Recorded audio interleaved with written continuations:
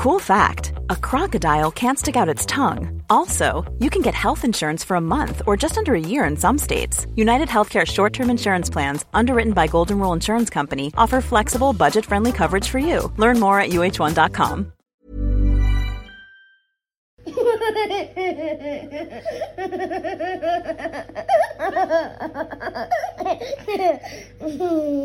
Kia ora and welcome to the Kiwi Birth Tales podcast. I am your host Jordan. I am mum to two beautiful little boys, Jai and Ali. I also host the Your Birth Project online hypnobirthing course and the Mini Kiwis First Aid course for parents of under 5-year-olds. And I have an online store attached to Your Birth Project which encompasses everything pregnancy, birth and postpartum related, so just absolutely love that side of the business. I'm also a very, very passionate storyteller and a lover of all things birth, so hence why I am leading you on this podcast. I'm not an advocate for any particular type of birth or model of birth care. I am simply here to hold space for this platform for you to share your beautiful stories with us all. You'll hear stories of joy, of heartbreak, of love, of loss, and each family has a different experience to share. I'm trying to bring to light stories that we often only tell in the darkest of places or to our closest of friends, but really are so important for everybody to hear. So I hope that you love the podcast of these beautiful families all over Aotearoa, and I will let you jump into the podcast now. Enjoy. Today's episode of Kiwi Birth Tales is brought to you by Mini Kiwis First Aid, and Mini Kiwis First Aid is a comprehensive first aid course for parents with children under 5, and it is online. And you have lifetime access for as long as the course exists when you purchase. The course is instructed by Hannah, who is a mama, and she's also an extended care paramedic, and I am the course participant. So I take part in the course and ask questions that come to mind for me at the time when I had an 18-month-old son and soon-to-be newborn son. The course includes videos, audio recordings, and downloadable content. It helps you deal with emergency situations related to your child or another child, as well as information about warning signs and common illnesses. So really topical at the moment with so many winter bugs going around. I obviously hope you never need to use these materials in the course, but you'll be really glad that you've got them in your back pocket if you do, if an emergency does arise. The course is not designed to replace medical advice or emergency assistance, so it's just there to help you provide tools and assist your little one until help arrives, or you can get them to the appropriate medical facility. So I just think that you really can't know enough about first aid for children. There's so many times I refer back to this course. For example, when I was starting to feed Ali solids, I referred back to the course. I watched the choking videos. We talk a little bit about solids in there as well. I just wanted to feel like I was well equipped if the worst case did happen. And there's so many times where I've rewatched the course just because I want to feel like the content is fresh in my mind. I have done first aid courses before, but I'm not someone who can just learn on the spot and retain all of that information really well. So I love being able to go back and use the course as many times as I like. So Mini Kiwis First Aid course, I'll pop a link in the show notes if you want to check it out, and there is 10% off the course if you use the code PODDY, so PODDY will give you 10% off the course, and that's on the Your Birth Project website, or if you follow the direct link for the Mini Kiwis First Aid course in the show notes. In today's episode, I speak with Shannon, and Shannon takes us through her journey to pregnancy, which was not an easy one. She has been through all sorts of tests over a numerous period of years around endometriosis or PCOS or maybe something else that was undiagnosed, but so many GPs and different doctors told her that they couldn't find anything that was wrong, almost to the point where she thought she was going to give up, but she did eventually end up with a PCOS diagnosis. So we talk about what that meant for her, and trying for a baby and starting a family and all of that. They did eventually fall pregnant, and unfortunately at 9 weeks suffered a miscarriage. So Shannon talks us through that whole experience, which she found super traumatic and really didn't expect that whole process to be the way that it was. So just a warning, I guess, if that doesn't feel like something that you are in the right space to listen to, then maybe skip through that part. And then she takes us through the process of falling pregnant a second time with daughter Charlotte, and that was a pregnancy that she initially felt a little bit anxious about, but she was pretty confident after an ultrasound that things would be okay. So we talk about that, and then she takes us through the rest of her pregnancy, including a breech baby who flipped and then flipped back, which resulted in a C-section booking. So we talk through the C-section birth and a really unfortunate postpartum period where she had a really serious infection and ended up with sepsis. So we talk through that hospital journey and how that sort of impacted her mental health and how that's impacted her as a mother, and then how she feels about it today. So jam-packed episode. I hope you love it. If you've lasted this long listening to the intro, well done. I will let you jump into the episode now. Enjoy. Hi Shannon, thanks so much for joining me on the podcast today. No worries, thanks for having me. No problem. Would you like to tell our listeners a little bit about you and who is in your family? Yeah, sure. So in our wee family, we've got myself, my partner Cody, our 5-month-old daughter Charlotte, and our little dog Lulu. And we live in Christchurch. We've been living back here about 1.5 years now, and I'm still on maternity leave, but Cody works in radio technology engineering or something like that. It's all very complicated. But yeah, we met about 5 years ago when we both worked in radio, and now I'm working for a health organisation here in Christchurch. Awesome. Very cool. And do you want to talk us through what the journey was like to pregnancy for you and Cody? Yeah, sure. So for me, I guess in a way it kind of started when I was quite young. So when I was 16, I had really horrific periods to the point where they would sometimes make me vomit because I was just in so much pain and they were so heavy. So back then, the only thing I really knew about was the pill. I feel like it wasn't really, like you didn't really talk about all the other different things like the Mirena and all that back then. So I was put on the pill and I had a really bad allergic reaction to it. So I was put in hospital a few times, just really, really sick, vomiting and just, kind of passing out and that sort of stuff. And I'd swell up really bad. And I just kind of put up with it for a few years and didn't really go on anything. I wasn't offered any other options at the time. So I just kind of felt like I had to deal with it.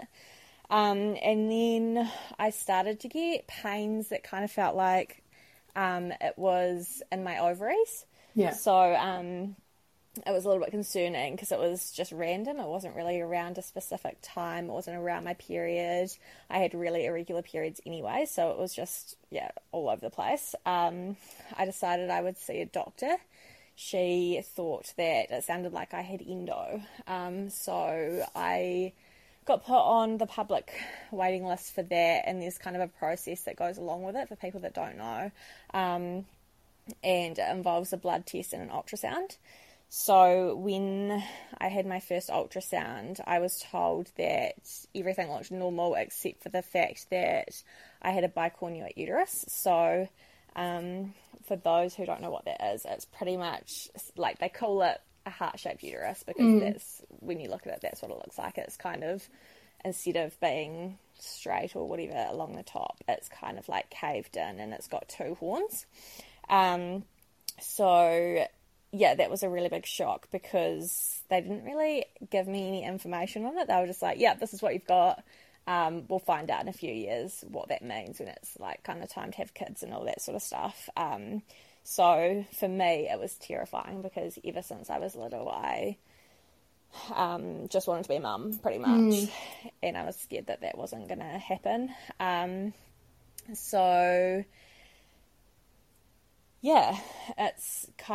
scary as well because they are known to increase the risk of miscarriage and stillbirths and premature births and like all of those really high risk issues. So it was always in the back of my mind, even when I was not at that point in my life. So nothing else showed up on my scans. So the doctor also recommended I get the Mirena put in when I had my laparoscopic surgery. So they were kind of just like, it's going to stop your periods and stop the pain and all that kind of stuff. So I was like, cool, do it. So I had it done and there was no endo, which was really a huge relief, but obviously still a bit annoying because I didn't know what was going on. So the marina worked for about a year, and then it started to not work anymore. I was bleeding, and it was like having a really, really long period with pains, and kind of everything that comes along with it. So I decided to get it taken out. And then I found a pill that worked for me. It was like, I don't really know the technical terms, like you might know a bit more than me, but I think that only has one hormone in it or something. Right, so yeah. It was the hormone that obviously I wasn't reacting to. So I was on that for maybe about a year, and again it stopped working. And I kind of decided enough was enough, and I really wanted to get to the bottom of what the reason was. And like all my family, like my mum and my sister and people that know about that kind of stuff, were just like, it's not normal. We need to figure out what's actually going on. So I went to a new GP in a new city, and she agreed that it wasn't normal. And so she put me on a low-dose antidepressant, which was purely to help with the pain. It wasn't anything to do with depression, but apparently there's ones out there that help with chronic pain. And she also tested me for polycystic ovaries, which is done by a blood test. And that came back that everything was normal. So then from there, she referred me to a specialist who was pretty much convinced after hearing everything that I'd been through so far that I had either polycystic ovaries or endo. So she referred me back to the waiting list for another surgery. And she also actually got my previous blood test results and had a look and said that what the doctor hadn't told me was that it was really borderline results for polycystic ovaries. So she wanted to test me again, and obviously I was back on the waiting list for another surgery. But I told Cody that if everything had come back normal from that blood test and the surgery was all normal, then I wasn't going to do it anymore because it was just exhausting. I felt like I wasn't getting anywhere, so I was just kind of ready to live with it. So yeah, once I had the surgery done again, it came back, there was no endo, and my blood test came back negative for polycystic ovaries. So yeah, we just kind of left it at that, and I was like, I'll just take painkillers and just all that kind of stuff and deal with it. And then maybe about 6 months later, we moved down to Dunedin, and I went to my GP about something completely different. But around the same time, I actually realised I hadn't had my period in quite a few months. So I mentioned it to her just kind of as like a passing comment, just so she was aware. And so she kind of picked it back up and was like, she wanted me to get blood tests done. And that actually came back that I did have polycystic ovaries. So my levels had changed again, and it was showing polycystic ovaries. So what I didn't realise at the time, and this GP was amazing compared to other ones that didn't really explain much to me, but she was explaining to me that there was actually 2 types of polycystic ovaries. So there's polycystic ovaries and then polycystic ovary syndrome. And one's a hormonal one, and one's when you've got actual, like, cysts on your ovaries. So I had the hormonal one, which obviously explains why they didn't pick anything up on ultrasound. So, yeah, when I found this out, I convinced Cody that we needed to start trying for a baby kind of soon, because I was a bit concerned that it was going to take years, since I was only getting kind of like 2 or 3 periods a year or whatever. So yeah, he agreed, and we were kind of open to it. And then we ended up speaking with our GP about it.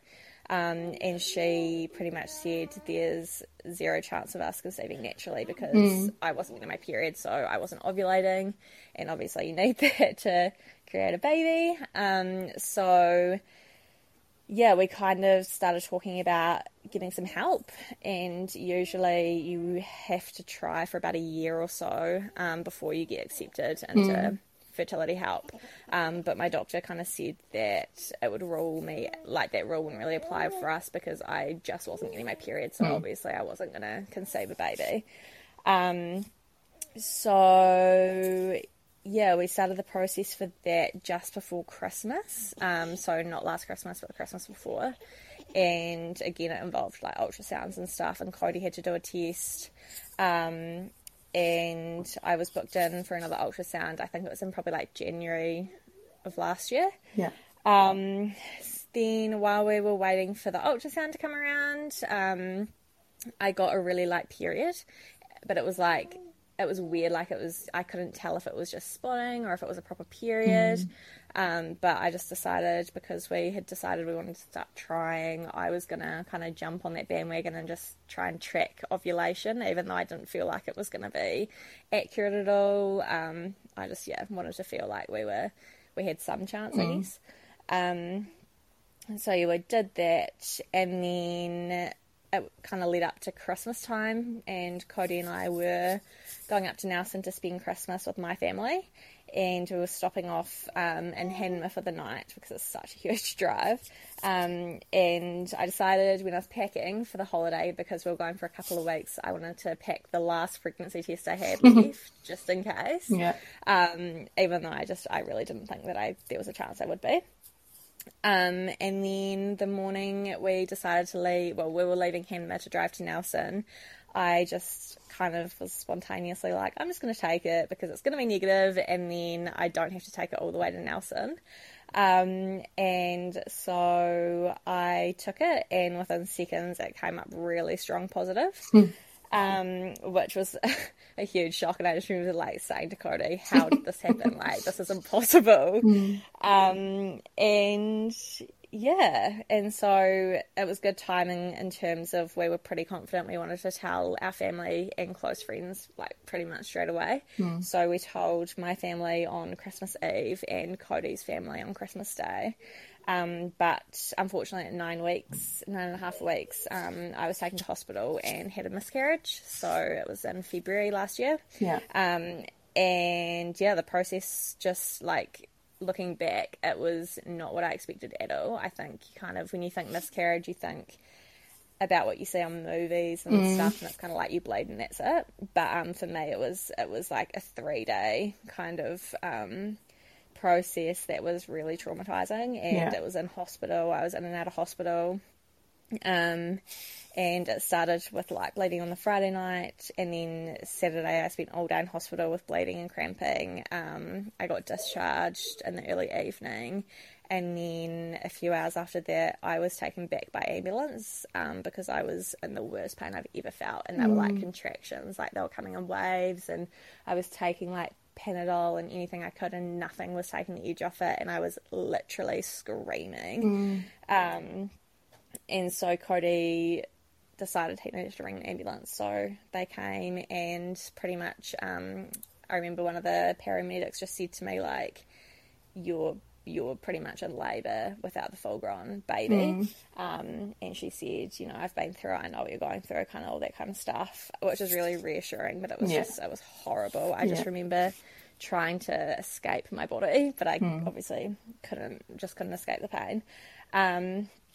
So then when we arrived at the hospital, I kind of got put in my own room, and I was put on the gas, and I was just spewing everywhere because of the pain I was in. And then I remember the doctor just being really, I mean, she was nice enough, but in that situation you want someone that's really like caring and kind of like, I don't know.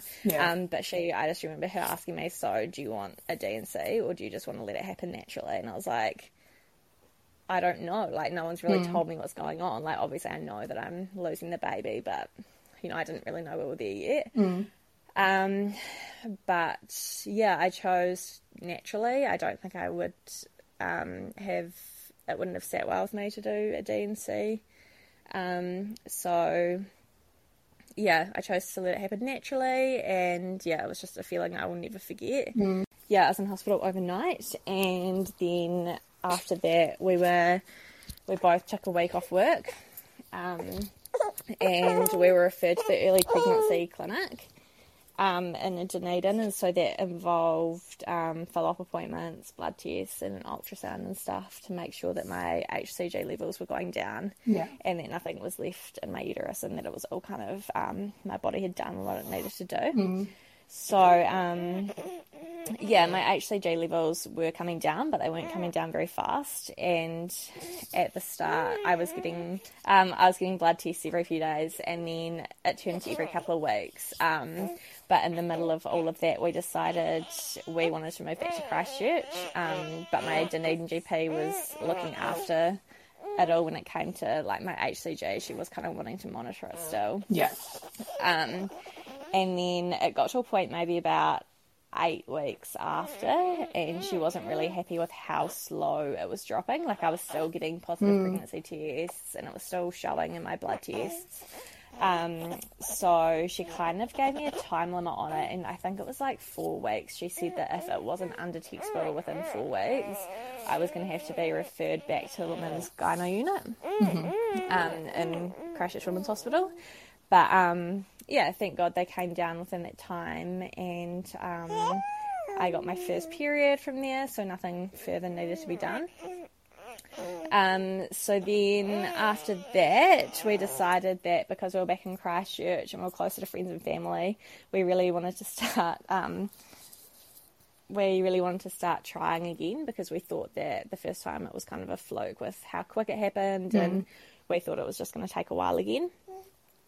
So after my first period, I got back, I started tracking, and at around 8 or 9 DPO on the Friday, I noticed I had like a sharp pain in my left side, and I realised that I'd had the same pain with my first pregnancy, like before I realised I was pregnant. So I took a test, and it was really, really faint, to the point where I didn't know if it was like, I think they call it like line eyes or something, and like you don't know if it's a line or if it's obviously negative.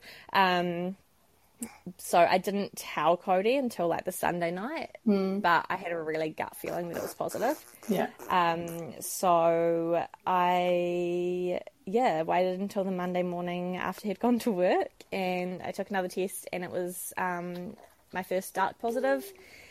So I waited until he got home to tell him. I didn't do anything major for that. I just casually said, it turns out we're really fertile.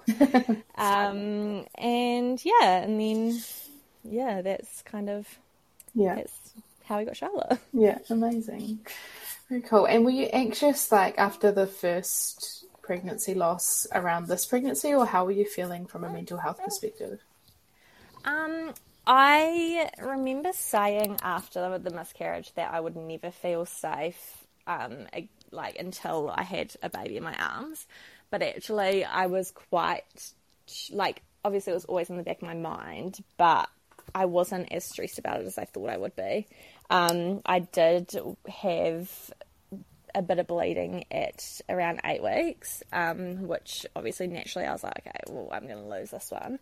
But I had an ultrasound and everything was fine. So once I'd had that ultrasound, I felt a lot better, and I was pretty chill after that. Yeah. Cool. And how were you feeling, like, in your first trimester in terms of pregnancy symptoms? Did you have many that popped up in the first 12 weeks? I was actually really lucky. I would say the worst thing for the first trimester was fatigue. I was just like, I had brain fog. I was in bed by 6:30 every night, or I'd fall asleep on the couch. I had the odd day where I had a bit of morning sickness, but it really didn't get bad. Like, I vomited a couple of times, but it was just if I drank like a cup of tea too fast, or or something like that. It wasn't bad at all. But yeah, I had a really easy pregnancy until probably the last few weeks, and then I had really, really bad pelvic pain, and I just like could hardly walk some days. I had really bad acid reflux. I'd like throw up pure acid. But other than that, I really loved it. And did you do all the sort of standard testing that's offered in New Zealand, and did you find out the sex of your baby? So we did all the standard testing. Like I said, I did get an extra ultrasound at 8 weeks. But everything was normal throughout everything. We found out the gender at about 19 weeks. And then we also had another ultrasound at 36 weeks, because Charlotte was breech pretty much all up until 36 weeks. We kind of had to check it, and she'd flipped head down. which was really exciting, but as you'll find out, it didn't last very long. Yeah. And did you do, before we get to that, did you do any like antenatal classes or birth education or anything like that before your labour? We didn't do any antenatal classes in person just because it was, we left it too late. It was really hard to get into them in Christchurch. And then also COVID was kind of stopping them all. But I listened to a lot of your podcasts, especially the ones that I could relate to. Yeah. And then we did the hatched antenatal classes, which were amazing. And we left it really late, so we didn't actually get to finish it, but we did most of it. Yeah, awesome. And did you have like many thoughts on how you wanted your birth to go? Yeah, not really. Like, I'm quite a chill person in terms of like I don't want to plan too much, so I didn't want a really strict birth plan. And Cody's quite the same. Like he's very just go with the flow. Yeah. So I didn't have my mind set on what I wanted. I did kind of think throughout my whole pregnancy it was going to be a C-section because my mum had a C-section with me, my brother and sister, and then Cody's mum had 3 C-sections too, so I was like, it's destined. And so in terms of a natural birth though, I just kind of knew I wanted an epidural, and that was just leftovers from the pain that I went through with the miscarriage. And I was open to kind of trying like water, so like a shower or a bath or something like that. But other than that, I was really flexible on what was going to happen. Yeah. Awesome. Cool. And did you do anything in preparation for birth, like were you antenatal expressing or doing any of the things to try and get you to go into labour, or what were your thoughts there? So at around, I think it was like 37 weeks, I started expressing colostrum. I just bought one of those haka packs that had the little silicone things, and I started to drink raspberry leaf tea, but I did not like the taste at all, so I was very slick at actually getting it done. It was more of like a chore that I would forget about. Yeah, awesome. Cool. And so you mentioned that Charlotte was breech, and then she maybe turned around and then potentially turned around again, so do you want to talk us through the end of your pregnancy? Did you go into spontaneous labour, or what happened next? Yeah. Like I said, I had the ultrasound at 36 weeks, which showed that she had gone head down, which I was really excited about because, like I said, I was thought it was going to be destined for a C-section. And I had told my midwife, because of my pelvic pain, I really didn't want to go past 41 weeks. Yeah. So I was booked to be induced on the Sunday, which was 41 weeks and 3 days. So I kind of was just waiting for it to come. And then I had a midwife appointment on the Tuesday of that week. So it was, the Tuesday of the week I was meant to be induced. But I woke up really sick with literally all symptoms of COVID. And it was during flare-up. So I had to cancel that appointment and go get a test. But at the time I didn't have rat tests, so it had to be I had to go somewhere to do it. And because I was negative, my midwife could come to me, but obviously I couldn't go to the clinic. But she came when I was exactly 41 weeks, so it was on the Thursday. And she spent the whole appointment going over the induction process for the Sunday. So it was, obviously my last appointment with her. And at the end of the appointment, she started doing all the routine checks, which, obviously feeling the stomach and blood pressure and all that kind of stuff. And usually throughout pretty much my whole pregnancy, Charlotte was sitting really high under my ribs. But this is like the first time my midwife couldn't feel her up near my ribs. So she got really excited and was like, yeah, she's dropped into your pelvis finally, and all that kind of stuff. And then she felt my pelvis, and I literally just remember seeing her face drop. And she was just like, shit, I can't feel anything down there. She's gone transverse, so sideways. So that was a huge shock. And I just remember Cody and I looking at each other like, oh my God, are we about to have a baby? And so from there, she warned us pretty much that we were going to have to go to the maternity ward and get her checked because I was already 41 weeks. And yeah, I just remember her saying, like, there's a really high chance you're about to have a baby today. So we were really excited, but obviously quite shocked. So she rang the maternity ward and they just said, yep, get her to come straight in, we'll get her checked over, and probably admit her. So we arrived and got put in a room straight away. They monitored the baby, the doctors came in and did an ultrasound, and that was just to confirm what position she was actually in. So she was transverse, and usually they have options where they can like manually move the baby and like flip the baby and or put me in, you know, induce me and stuff. But because I was 41 weeks, they didn't have those options. It was too dangerous because she was obviously getting quite cramped in there and all that kind of stuff. Millions of people have lost weight with personalized plans from Noom. Like Evan, who can't stand salads and still lost 50 pounds. Salads generally for most people are the easy button, right? For me, that wasn't an option. I never really was a salad guy. That's just not who I am. But Noom worked for me. Get your personalized plan today at Noom.com. Real Noom user compensated to provide their story. In 4 weeks, the typical Noom user can expect to lose 1 to 2 pounds per week. Individual results may vary.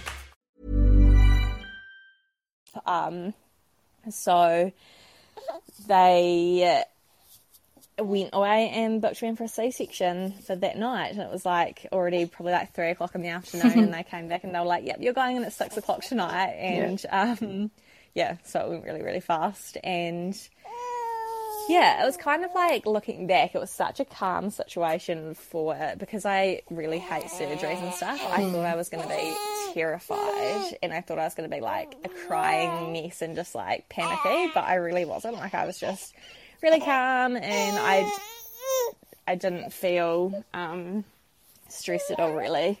I think the only time I felt stressed was when they came in to like get me to sign all the consent forms and stuff. And I was like, oh my God, what am I doing? Yeah, so around 6 o'clock, my midwife came in and was like, here's your scrubs to Cody. And then she took me off all the monitors and we walked down to the operating theatre. And again, I was totally fine until I got there, and then it was like spinal block time and Cody couldn't come in, and it was just all of a sudden really overwhelming. So yeah, I burst into tears then, and I think I literally just sobbed the whole time I was getting my spinal. But yeah, my midwife was amazing, and she just kept me really, really calm, and she was like hugging me and like patting me, just like telling me everything was okay. And she was amazing. That was probably the worst part though. I remember feeling like the pain of when they were trying to get the needle in the right spot, and it was like the pain would just like switch from side to side wherever they moved the needle, which was gross, but that was the worst part. And then I remember feeling like I had wet myself when all the medicine like hit my legs, and it was like a wave of warmth down my bum and down my legs. But after that I was way calmer. And yeah, they laid me on the bed and told me I was going to feel like I was going to fall off, because they like tilt the bed to make sure the medicine's kind of going in all the right area. And then I started to panic a little bit because my arms started going really tingly. And I was like, I don't think this is meant to happen. So I told my midwife, and they kind of tilted me some more, and then it was totally fine. But my midwife actually told me after Charlotte was born that when I had said that, she started to panic because she thought they'd given me too much, and that it was like going up my body instead of down. So yeah, and then it was all fine from there. I felt really nauseous though, but I had heaps of comfort in knowing that the anesthesiologist was right by my head, and he was really lovely. So I felt really safe with him. And then, Charlotte was born at 6:32, and she was healthy with no issues. And as soon as I heard her cry, I just burst into tears, and I just remember Cody laughing at me. And they took her to do some checks. Then Cody cut the cord, and after a couple of minutes, they placed her on me. And I just remember being in shock with how tiny she was. Like, I always thought I was going to have a really big baby, but she was just under 8 pounds, and she just looked so tiny. And yeah, she literally crawled to my boob and just like latched on straight away and was just eating away for a while. So there were no issues with that. And then afterwards, I got taken to recovery, and luckily we were actually the only ones there. So we had like pretty much everyone kind of looking after us. But I was really, really sick, so I was vomiting a lot. So we were there a bit longer than usual. Yeah. And was that just from the medications that you needed, or? They just said that it's quite common. Yeah. And actually I was also really itchy as well. From the morphine? That was horrible. I was itchy for like a good few days. Yeah, I was like that with my CSection too. I remember that very, very vividly. Yeah, I would like yell at Cody to get like a nurse to give me something because it was just horrible. Yeah. And so once you left the recovery and went back to your room, how did you find that first sort of night, and what happened next? So after that, we stayed in hospital for 2 nights and we had no issues. She passed all the tests and we were discharged on the Saturday, and I found that process really weird. Like usually, I mean, again, probably from movies and stuff, I kind of expect when you were discharged that the nurses would check the baby in the car seat and tell you a bit about like your painkillers and stuff, but they didn't do any of that with us. We were just sitting in our room for ages until we'd like packed all of our stuff up, but we were sitting there for ages until a nurse walked past and asked us why we were still here, and no one had actually told us we could leave. So we got picked up by Cody's mum, and then we went home to our place. And that night was Cody's family came around to meet Charlotte, and then my family came the next day. They were travelling from Nelson. And, the first night was definitely overwhelming, and I really struggled, I think, with not being as mobile as I kind of imagined I would be after having a baby. Like I couldn't, carry her really anywhere. I wanted to do everything for her, but I couldn't really do anything for her except for sit on the couch and feed her. And I wanted to like be the one to go and put her in bed and like all that kind of stuff. But yeah, I couldn't do that. And then the next day, my mum and dad came, and to be honest, it's kind of where everything started going downhill with my recovery. I noticed that my pain wasn't getting any better. It was getting worse. Yeah. And I was on, obviously, all this, like, pain medication, but I wasn't noticing really a difference with any of it. So my midwife started changing, like, she tried to change my pain medications, but the new ones that she put me on didn't help at all either. So, it kind of got to a point where I couldn't get up off the couch. I was like crying in excruciating pain.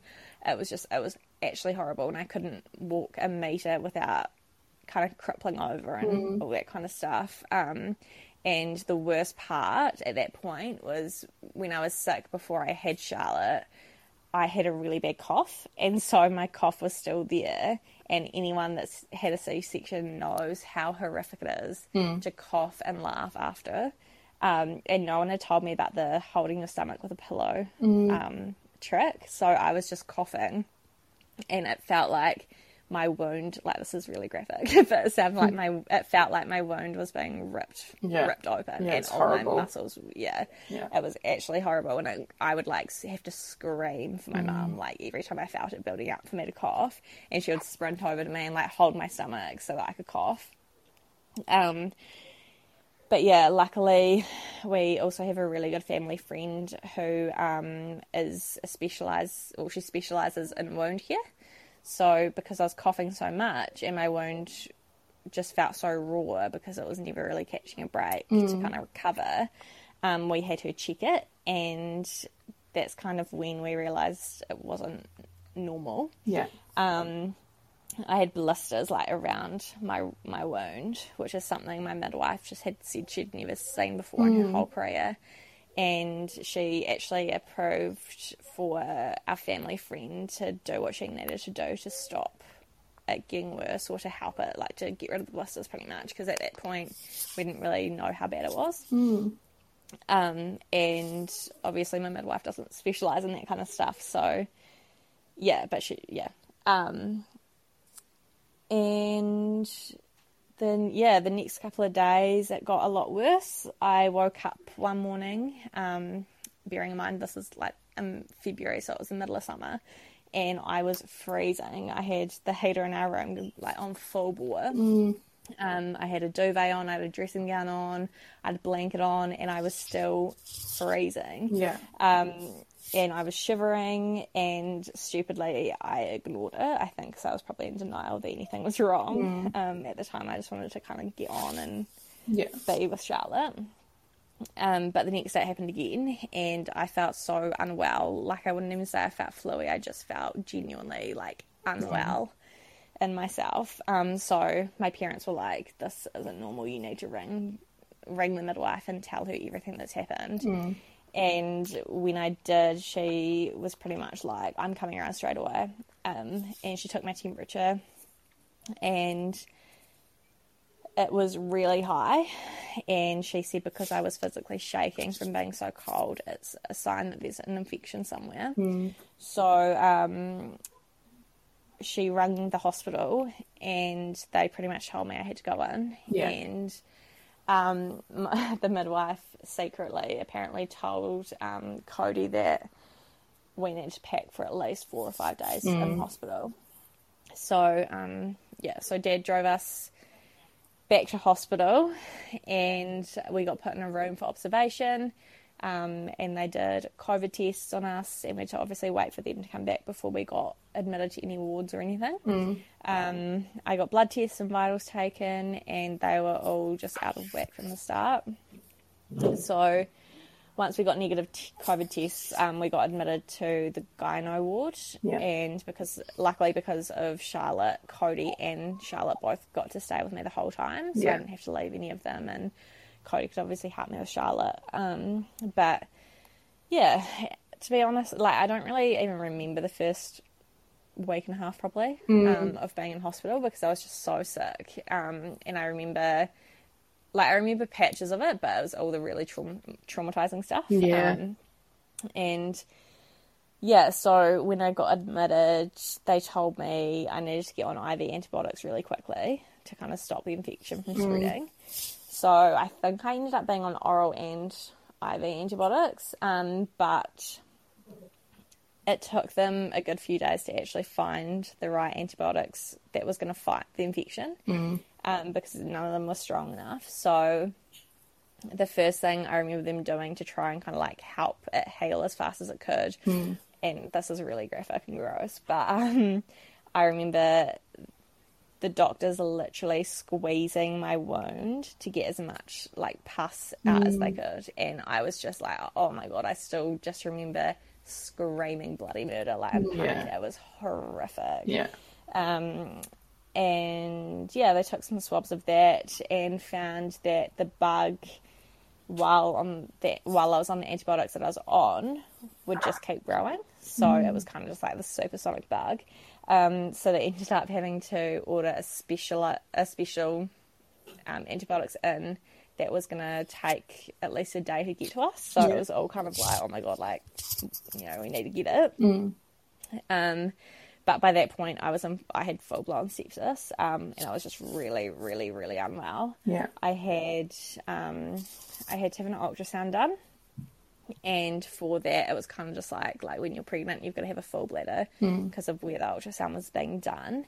But when it came time for me to actually get the ultrasound, it was too full, and I couldn't empty it. So I think I probably spent about half an hour just sitting on the toilet trying to pee, but nothing was coming out, even though I was busting to go.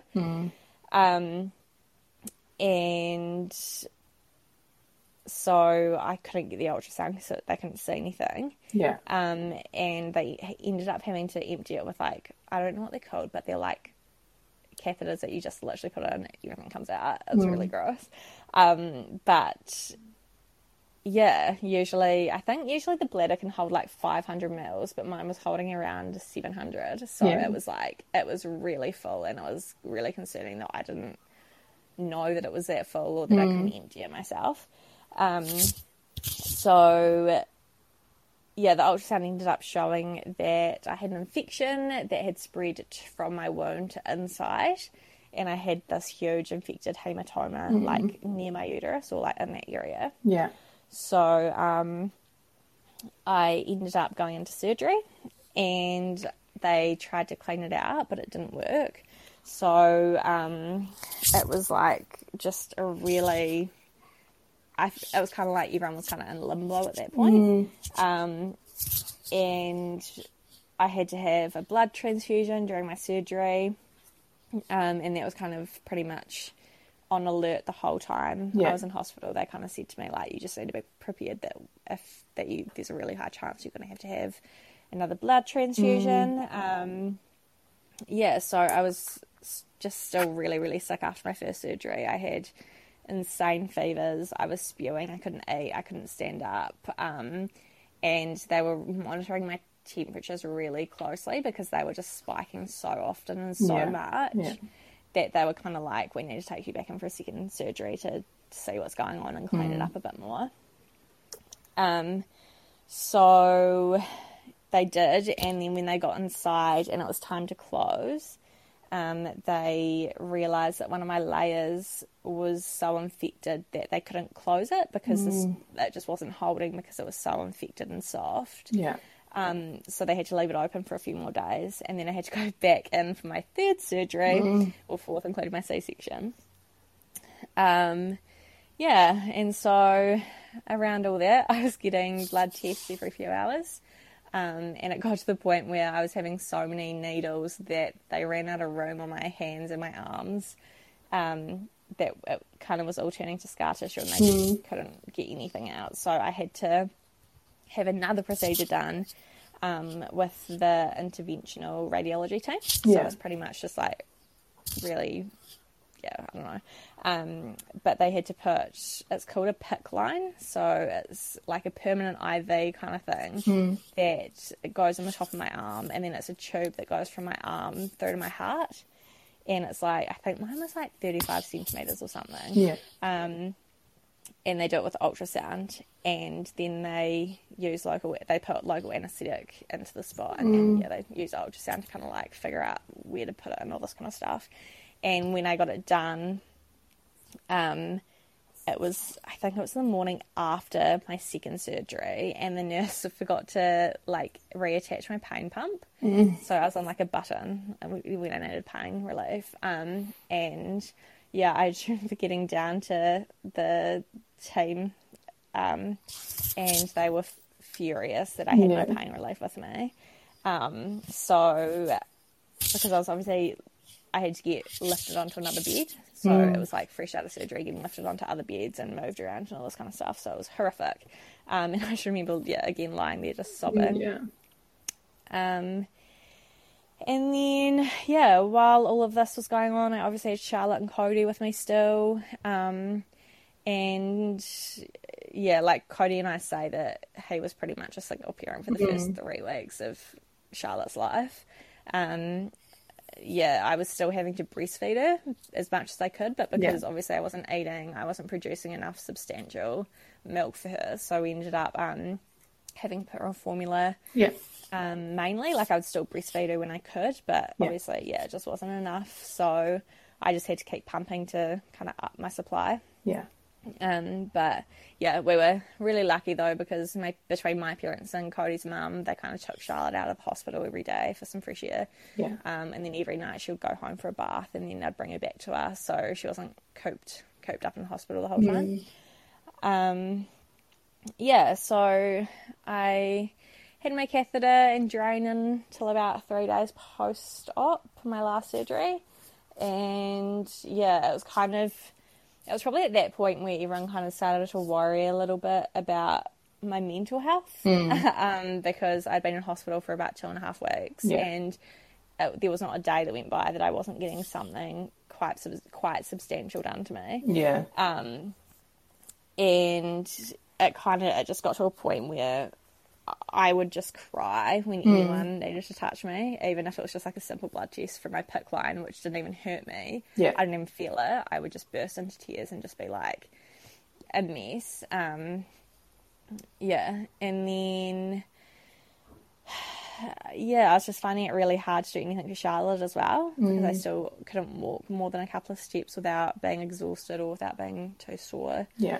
And I was starting to notice that I didn't really want to hold her or like feed her, which really scared me, because obviously like that's kind of leaning towards postpartum depression in a way. So I was really scared about that, and I was really worried about not having a bond with her anymore because of everything I'd gone through, and I kind of felt like I didn't have much to do with her except for I was just feeding her occasionally, and I couldn't change her nappy, I couldn't take her for a walk, I couldn't do anything like that, I couldn't bath her.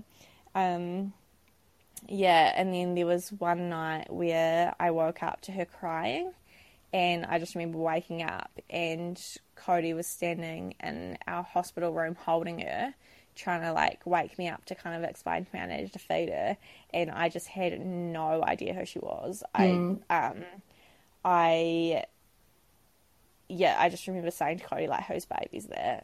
And then he was kind of trying to explain to me, it's Charlotte, like, it's our baby, it's okay, you just need to feed her and all this.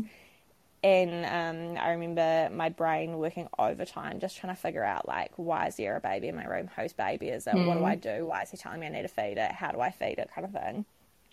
It was really bizarre, and I was trying to piece it all together, and then I remember waking up maybe an hour later and she was in my arms, so I don't know if I took her or if Cody put her there or if the nurses put her there, but I still couldn't figure it out, and I was still just like, what the heck is going on?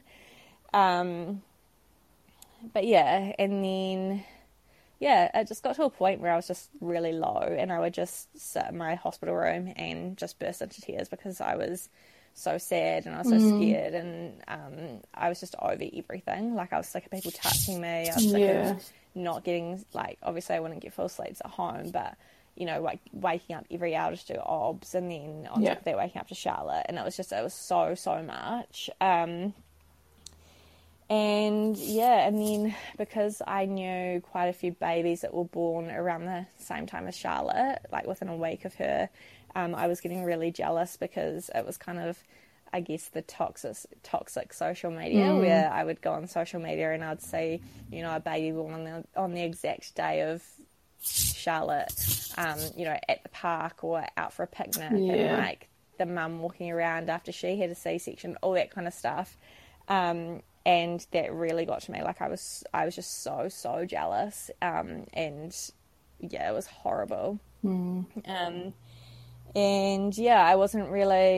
just wasn't in a good mental state. I didn't, like, when the doctors would come around in the morning, they would kind of update me on things, and I just didn't believe any good news that I was told, because within, like, you know, the first week and a half, I would get told something good, but then and a couple of hours later they'd come back and tell me something bad, or told me that, you know, my temperature's back up, or something that kind of just made it shit again.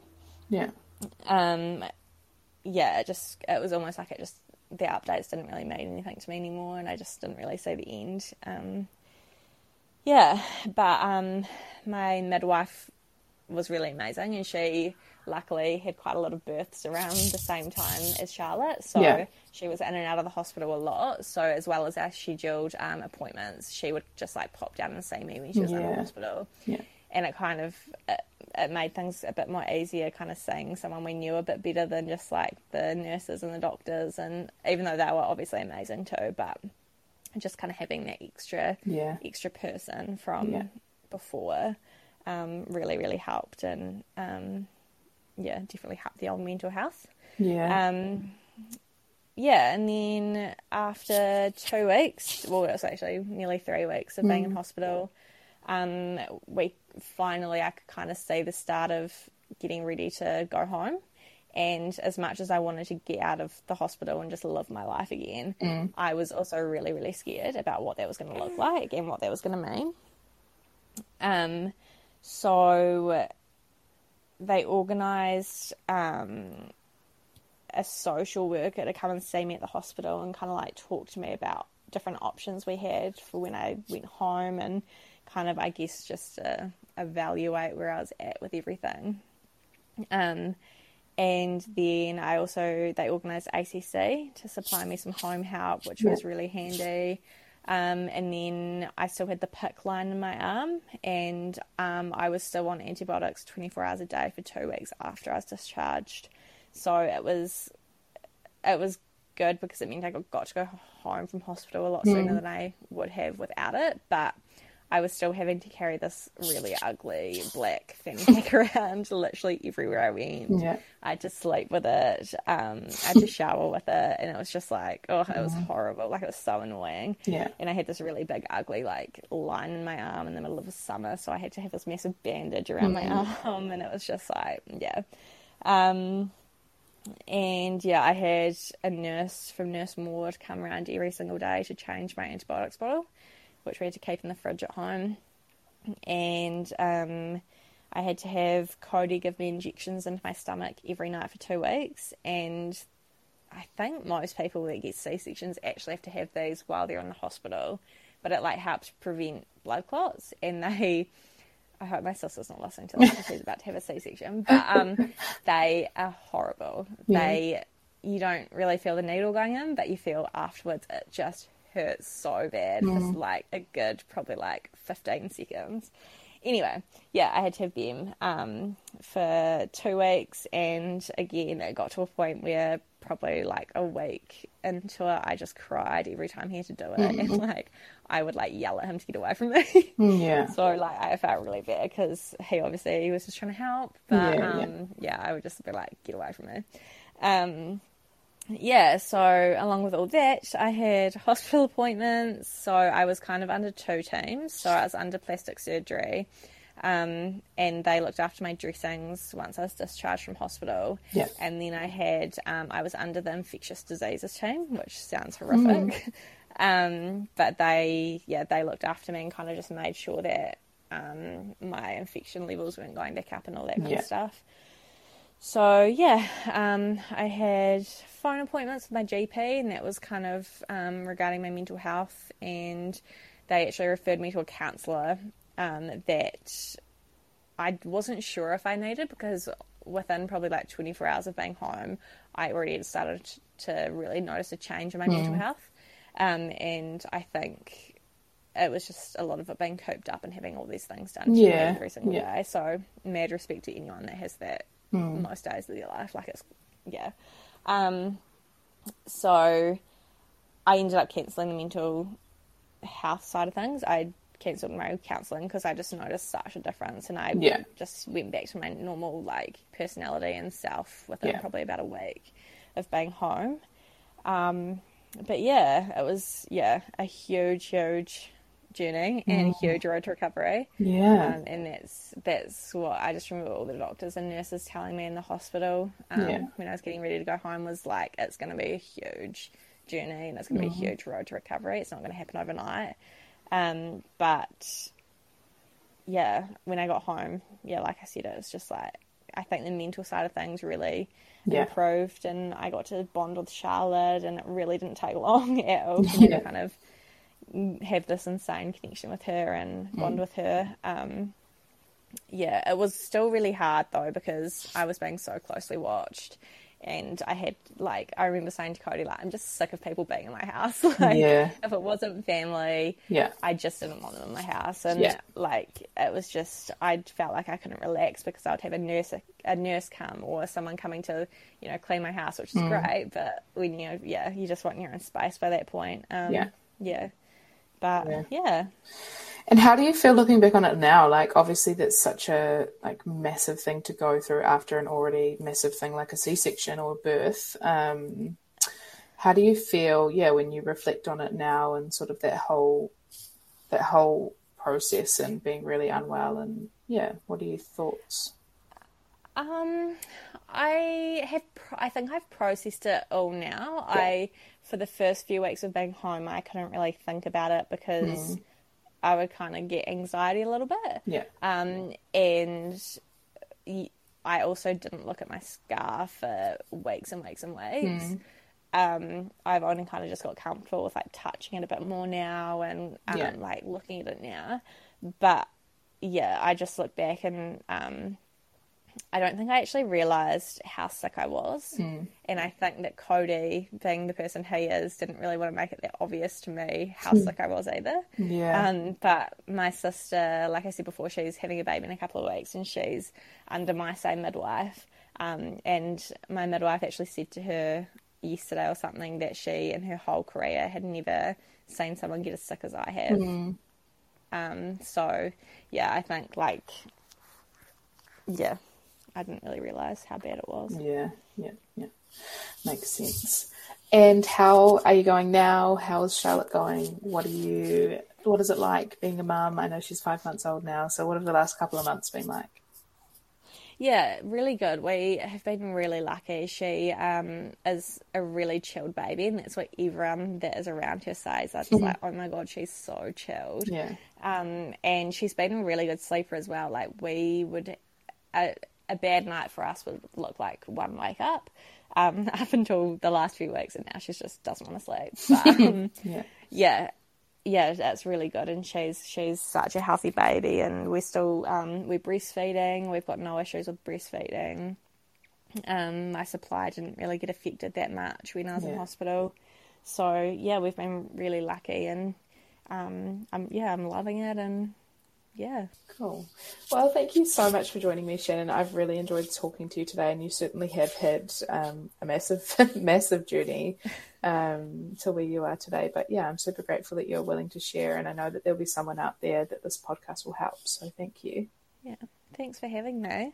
Thanks so much for listening to this week's episode of Kiwi Birth Tales. I hope you have enjoyed it, and I look forward to bringing you another episode next week. Talk soon. Even when we're on a budget, we still deserve nice things. Quince is a place to scoop up stunning high-end goods for 50 to 80% less than similar brands. They have buttery soft cashmere sweaters starting at $50, luxurious Italian leather bags, and so much more. Plus, Quince only works with factories that use safe, ethical, and responsible manufacturing. Get the high-end goods you'll love without the high price tag with Quince. Go to quince.com/style for free shipping and 365-day returns.